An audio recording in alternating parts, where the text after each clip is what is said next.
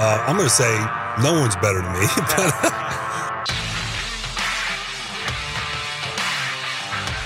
not nameless, we're not faceless, we were born for greatness. We're not nameless, we're not faceless, we were born for greatness. Welcome everybody to another Friday episode of Locked on Dolphins. I'm your host, Kyle Krabs. The weekend is here. We are less than 4 weeks away from the 2020 NFL Draft. Hopefully some answers and some clarity on what the Miami Dolphins are actually going to do in this critical time of their rebuild. If you missed yesterday's show, we talked about defensive haves and have-nots for the Miami Dolphins in 2020 based on their actions in free agency and what personnel they now have at their disposal. We are going to do the same thing today on the offensive side of the football today, but not before we dig into two pretty notable bits of information that pertain to the Miami Dolphins. The first one being a number of the Miami Dolphins, new Miami Dolphins, had introductory virtual press conferences yesterday to meet with the South Florida media for the first time, and it was a pretty eye-opening experience to hear what all these players had to say about why they were interested in coming to Miami. And it's a big win for the Dolphins to hear what kind of impact the foundation this team has set had in convincing these players to come to Miami. So you heard former New England Patriots like Ted Karras, Elandon Robertson, Kyle Van Noy all reference Brian Flores and his presence as a critical deciding factor in their decision to come to Miami and why it was, quote, easy to come to Miami because you knew what you were getting in a coach that valued his relationships with his players but wanted to win and had the right, as perceived by former New England Patriots, the right demeanor to win at the NFL level. Kyle Van Noy said, I respect Flores as a coach, what he brings to the table, what he's all about on the field and off. As you guys have grown to know him a little bit better, I feel like you guys are getting a sense of how he is as a person, as a coach, and you would probably kind of wish you could play for him if you played football. This is the payoff. This is what the Dolphins have not had in a really long time, is the ability to have a strong culture and perception. And you hear so many Dolphins that were a part of the Joe Philbin years and the Adam Gase years, and they leave this organization, they go elsewhere, and they talked about just how toxic the environment here was. And you think about, extending beyond the player-to-coach relationships, the management to coaching staff relationships that existed with this team, with Jeff Ireland and Tony Sperano, and then Jeff Ireland and Joe Philbin eventually winning out that battle, and they couldn't get anybody to hire to come onto the staff to be the general manager, so it was Dennis Hickey for a year, and then he was out. It was Chris Greer and Mike Tannenbaum. So the Dolphins getting the managerial side of the coin right and getting the right people at the top of the organization is a huge win for this team. Trickling all the way down from management to coaching staff, Brian Flores being a key piece of the puzzle as to why former Patriots wanted to be here. And even extended to Brian Flores' assistant coaching staff. Shaq Lawson mentioned Marion Hobby by name when he talked about why he came to Miami. He said, I just had a great relationship with defensive line coach Marion Hobby down there. He coached me for 3 years of college football at Clemson. And then he developed me into the football player I am. So that made my decision easy to go down there because I know I have guys I'm familiar with. Notable names: Kyle Van Noy, Ted Karras, Shaq Lawson. Eric Flowers came because he saw this as a good opportunity to come home. He played his high school ball and his college ball in Miami. Eric Flowers said, I loved Washington, but at the end of the day, playing in Miami was a chance for me to come home. It's where I'm from. It's where I grew up. I've been here my whole life.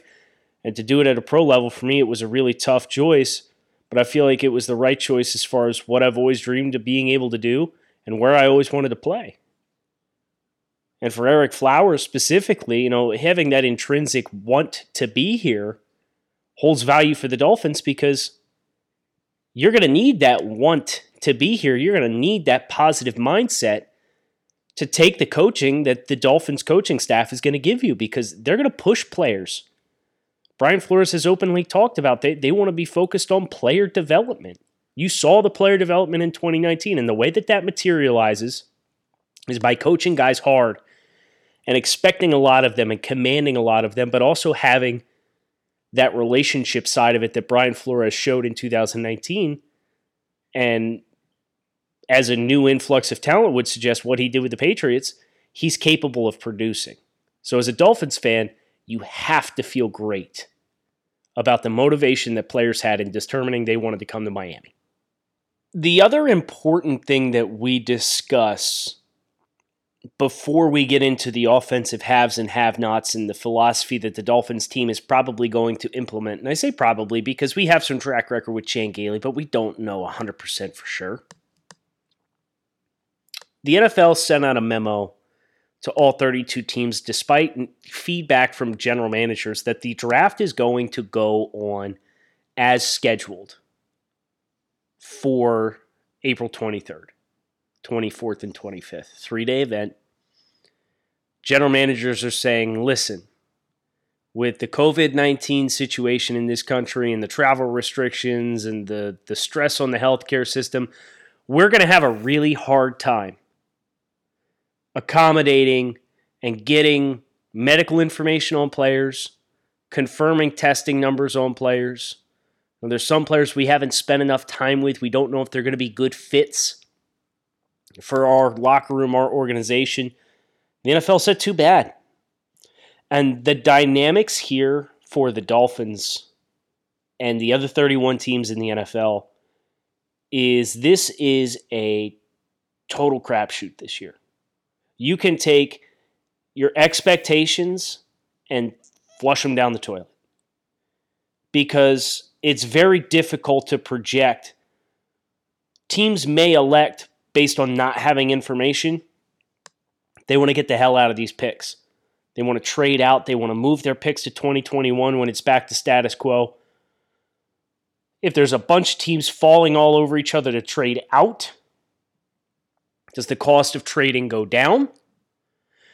If there's teams that want to be aggressive and be sharks, it's like anything else with supply and demand and perceived value. And there's going to be people who sell and there's going to be people who buy when there's an opportunity and market valuation of picks is altered based on unknown variables. You're going to see teams that buy and they buy hard. You're going to see teams that sell their picks and want the safer play and move them to 2021. Which boat will the Dolphins be in? How much trust do they have in their scouting staff? I don't have those answers, but that is a pressing question that over the course of the next 3.5 weeks, we need to watch very closely. Because as we get closer, I expect we will get some clarity. But again, because of the unknown circumstance here, the unprecedented scenario we're faced with COVID-19 and the impact on this country and the league and the potential 2020 NFL season and college football season, it's a mess right now on so many levels. And from a football operations standpoint, flip a coin. You could see demand and price on picks go through the roof because there's a lot of teams that want to get aggressive and take advantage of the market of teams desperate to move out. You may see apprehension from teams, and the teams that do buy can get buys on a discount. It's going to be a risky proposition, and it's going to be a fascinating one to see play out, but it is a new dynamic for the Dolphins draft in 2020, and having extra capital in 2021, how do they choose to address it? Wanted to set the table with that because it's becoming apparent as we get closer and closer to the draft that there's going to be some new, unprecedented dynamics with the draft this year. We'll be right back after this brief pause. We're going to get into the haves and have-nots for the Miami Dolphins 2020 offense after free agency, but before the 2020 NFL Draft. Keep it locked in right here on Locked On Dolphins. Welcome back, everybody. Let's talk Miami Dolphins offense.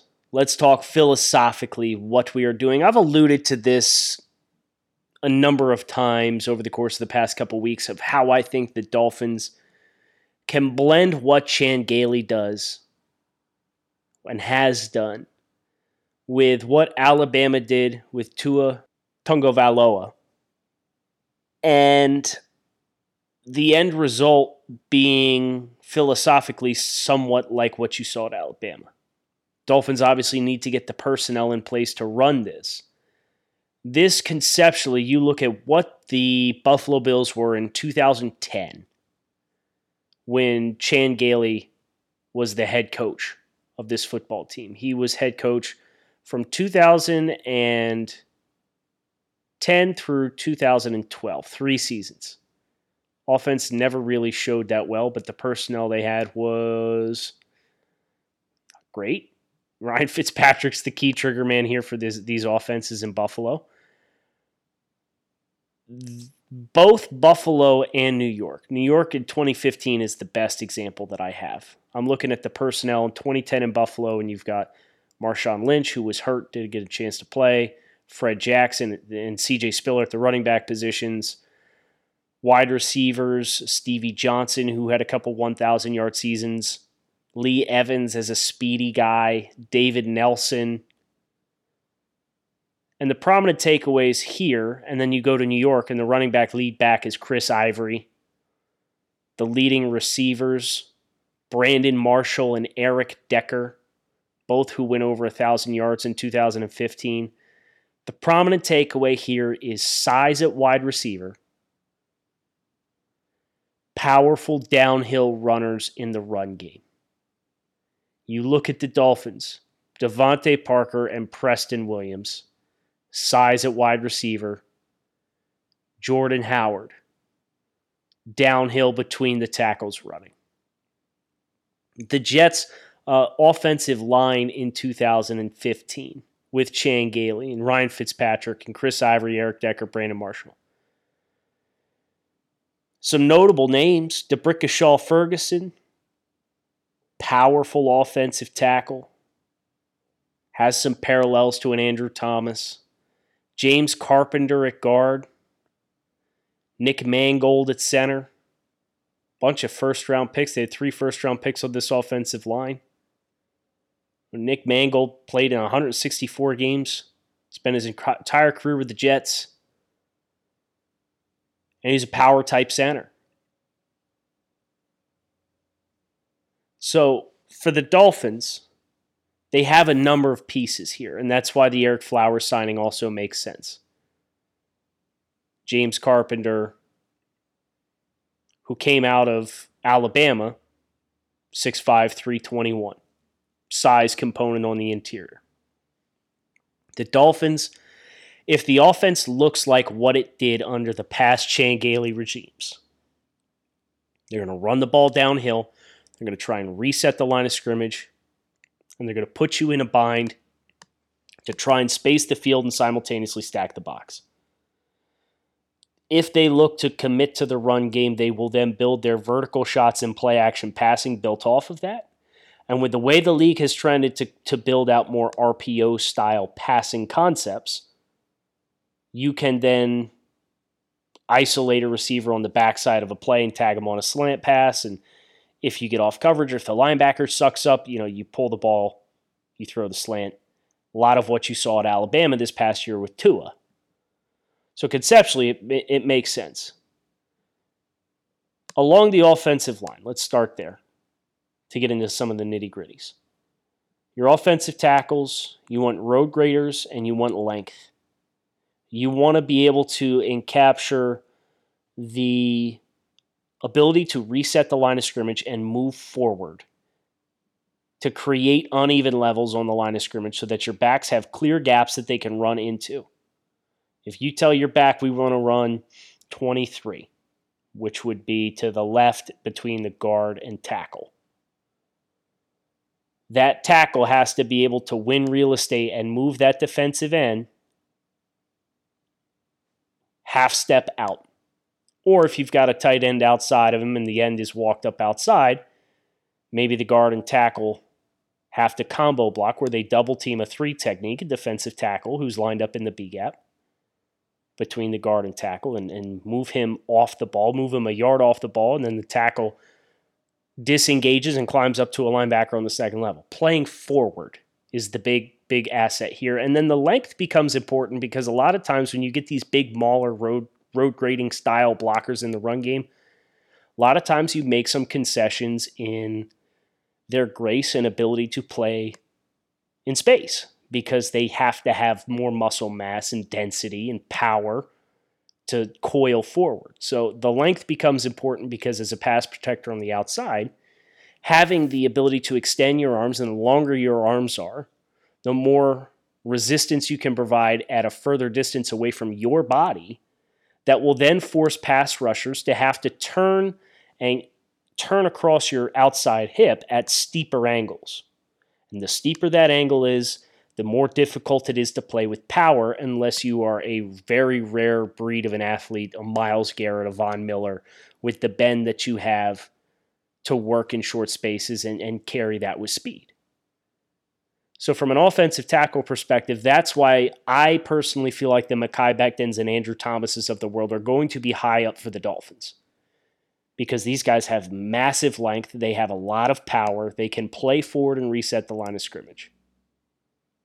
On the interior, the mobility factor is not quite as important, but again, it comes back to raw power. When you run a gap/power style running system, you get more pulls for leads up into the hole.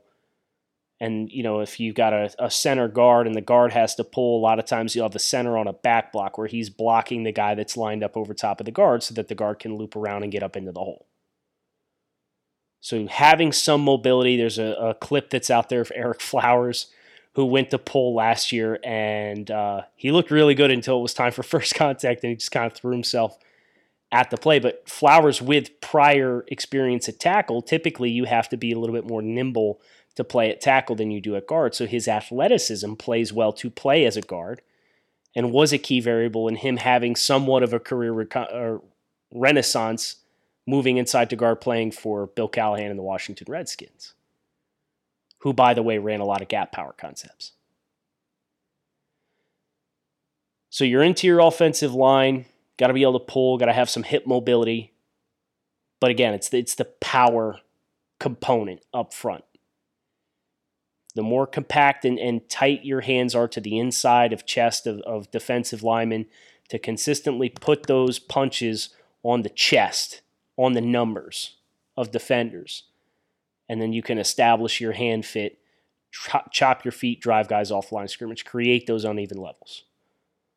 That is what is paramount for the run game for Miami if they're going to follow the trend that was set with Buffalo with Fred Jackson and Marshawn Lynch and in New York with Chris Ivory. Chris Ivory rushed for 1,000 yards in 2015 under Chan Gailey, and he is also a bigger back. So that's the trend. That's what the tea leaves read for Miami. So that's why if you're looking for who else they might come out and get, look for guys who can work between the tackles and thrive between the tackles. Chris Ivory is 6 foot, 223 pounds. So, I wouldn't put it past Miami to go out and get Jonathan Taylor. I think they'd like to get J.K. Dobbins because he gives you more of a 3-down skill set. But if you were to pair Taylor with Jordan Howard, you've got two backs that are capable of doing the same thing. You can kind of ease Taylor in, make sure you take care of his ball security issues, give him a year or two to split carries, where Taylor's touched the ball over 900 times in 3 years at Wisconsin. Give his legs a little bit of a rest before we make him the bell cow again. So that's from a running game perspective. That's what's to expect. From the offensive line perspective, your interior group needs some hip mobility to be able to pull out in space and not be labored and take a lot of time to do so, but ability to play forward in the run game. Your offensive tackles, that's why the length is at a paramount for them, to steepen those angles on the outside, and the power in the run game to, again, create the uneven levels so that if you tell your back, go to the B gap, he should go there, there should be a crease. That's something Miami did not do at all last year. So that's why this offensive line overhaul is so important. We're getting into wide receiver specifics, and we're going to get into tight end and quarterback specifics right after this brief pause. So keep it locked in right here on Locked On Dolphins. We'll be right back after this.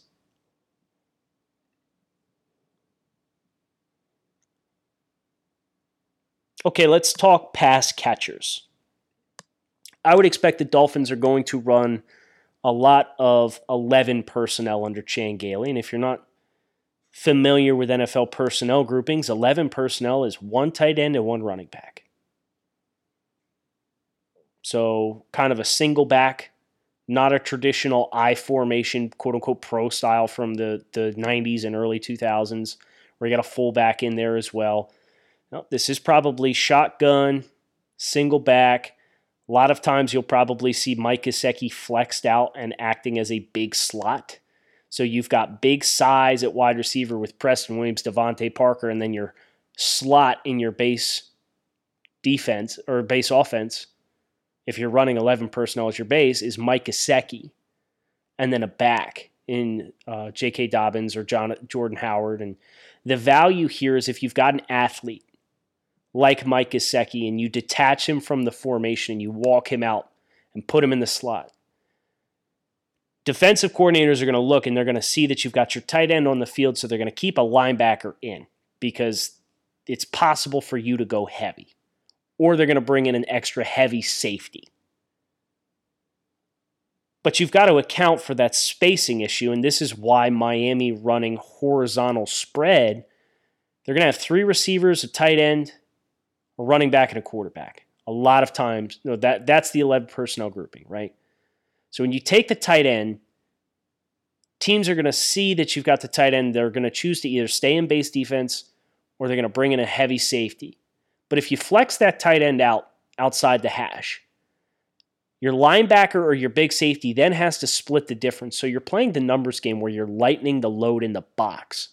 And that's where we get into the bind that the Dolphins are probably going to look to place on opposing teams, where you take an athletic tight end. He's still a tight end in classification, so you have to account for that. But you play him like a wide receiver, and now you're removing a linebacker from the box and putting him out closer to the hash so that it's easier for you to get numbers in the running game. And then, talking about building off of what Alabama did with Tua, if you run RPO style off of that, if you put Devontae Parker as the isolated receiver on one side of the field, the short side of the field, and you build in 2 receivers and Mike Gesicki on the open side of the field, so it's a 3-by-1 formation, and you run downhill, and you run a couple of times downhill, and because you got 3 receivers put out to the open side of the field, you're going to have at least 3 defenders out there, possibly a 4th to split the difference. Start getting into the numbers game, start adding up how many people are in the box. You're going to put this team in a bind, and that safety or that space defender is going to start to creep in. And those linebackers are going to start to suck up. So after some success with spacing the field and attacking downhill, then you can build in, let's go over the top. Let's pull the ball out in the exact same play. Jordan Howard thinks it's a run. The offensive line treats it like a run, but this is a quick-hitting slant pass. Devontae Parker, with his size, is going to get inside leverage, run a slant inside. Boom, he can catch the ball. If the linebackers suck up hard enough, he might just have to beat the safety one-on-one. He's off to the races. That's the appeal to philosophically what the Dolphins are going to try to do.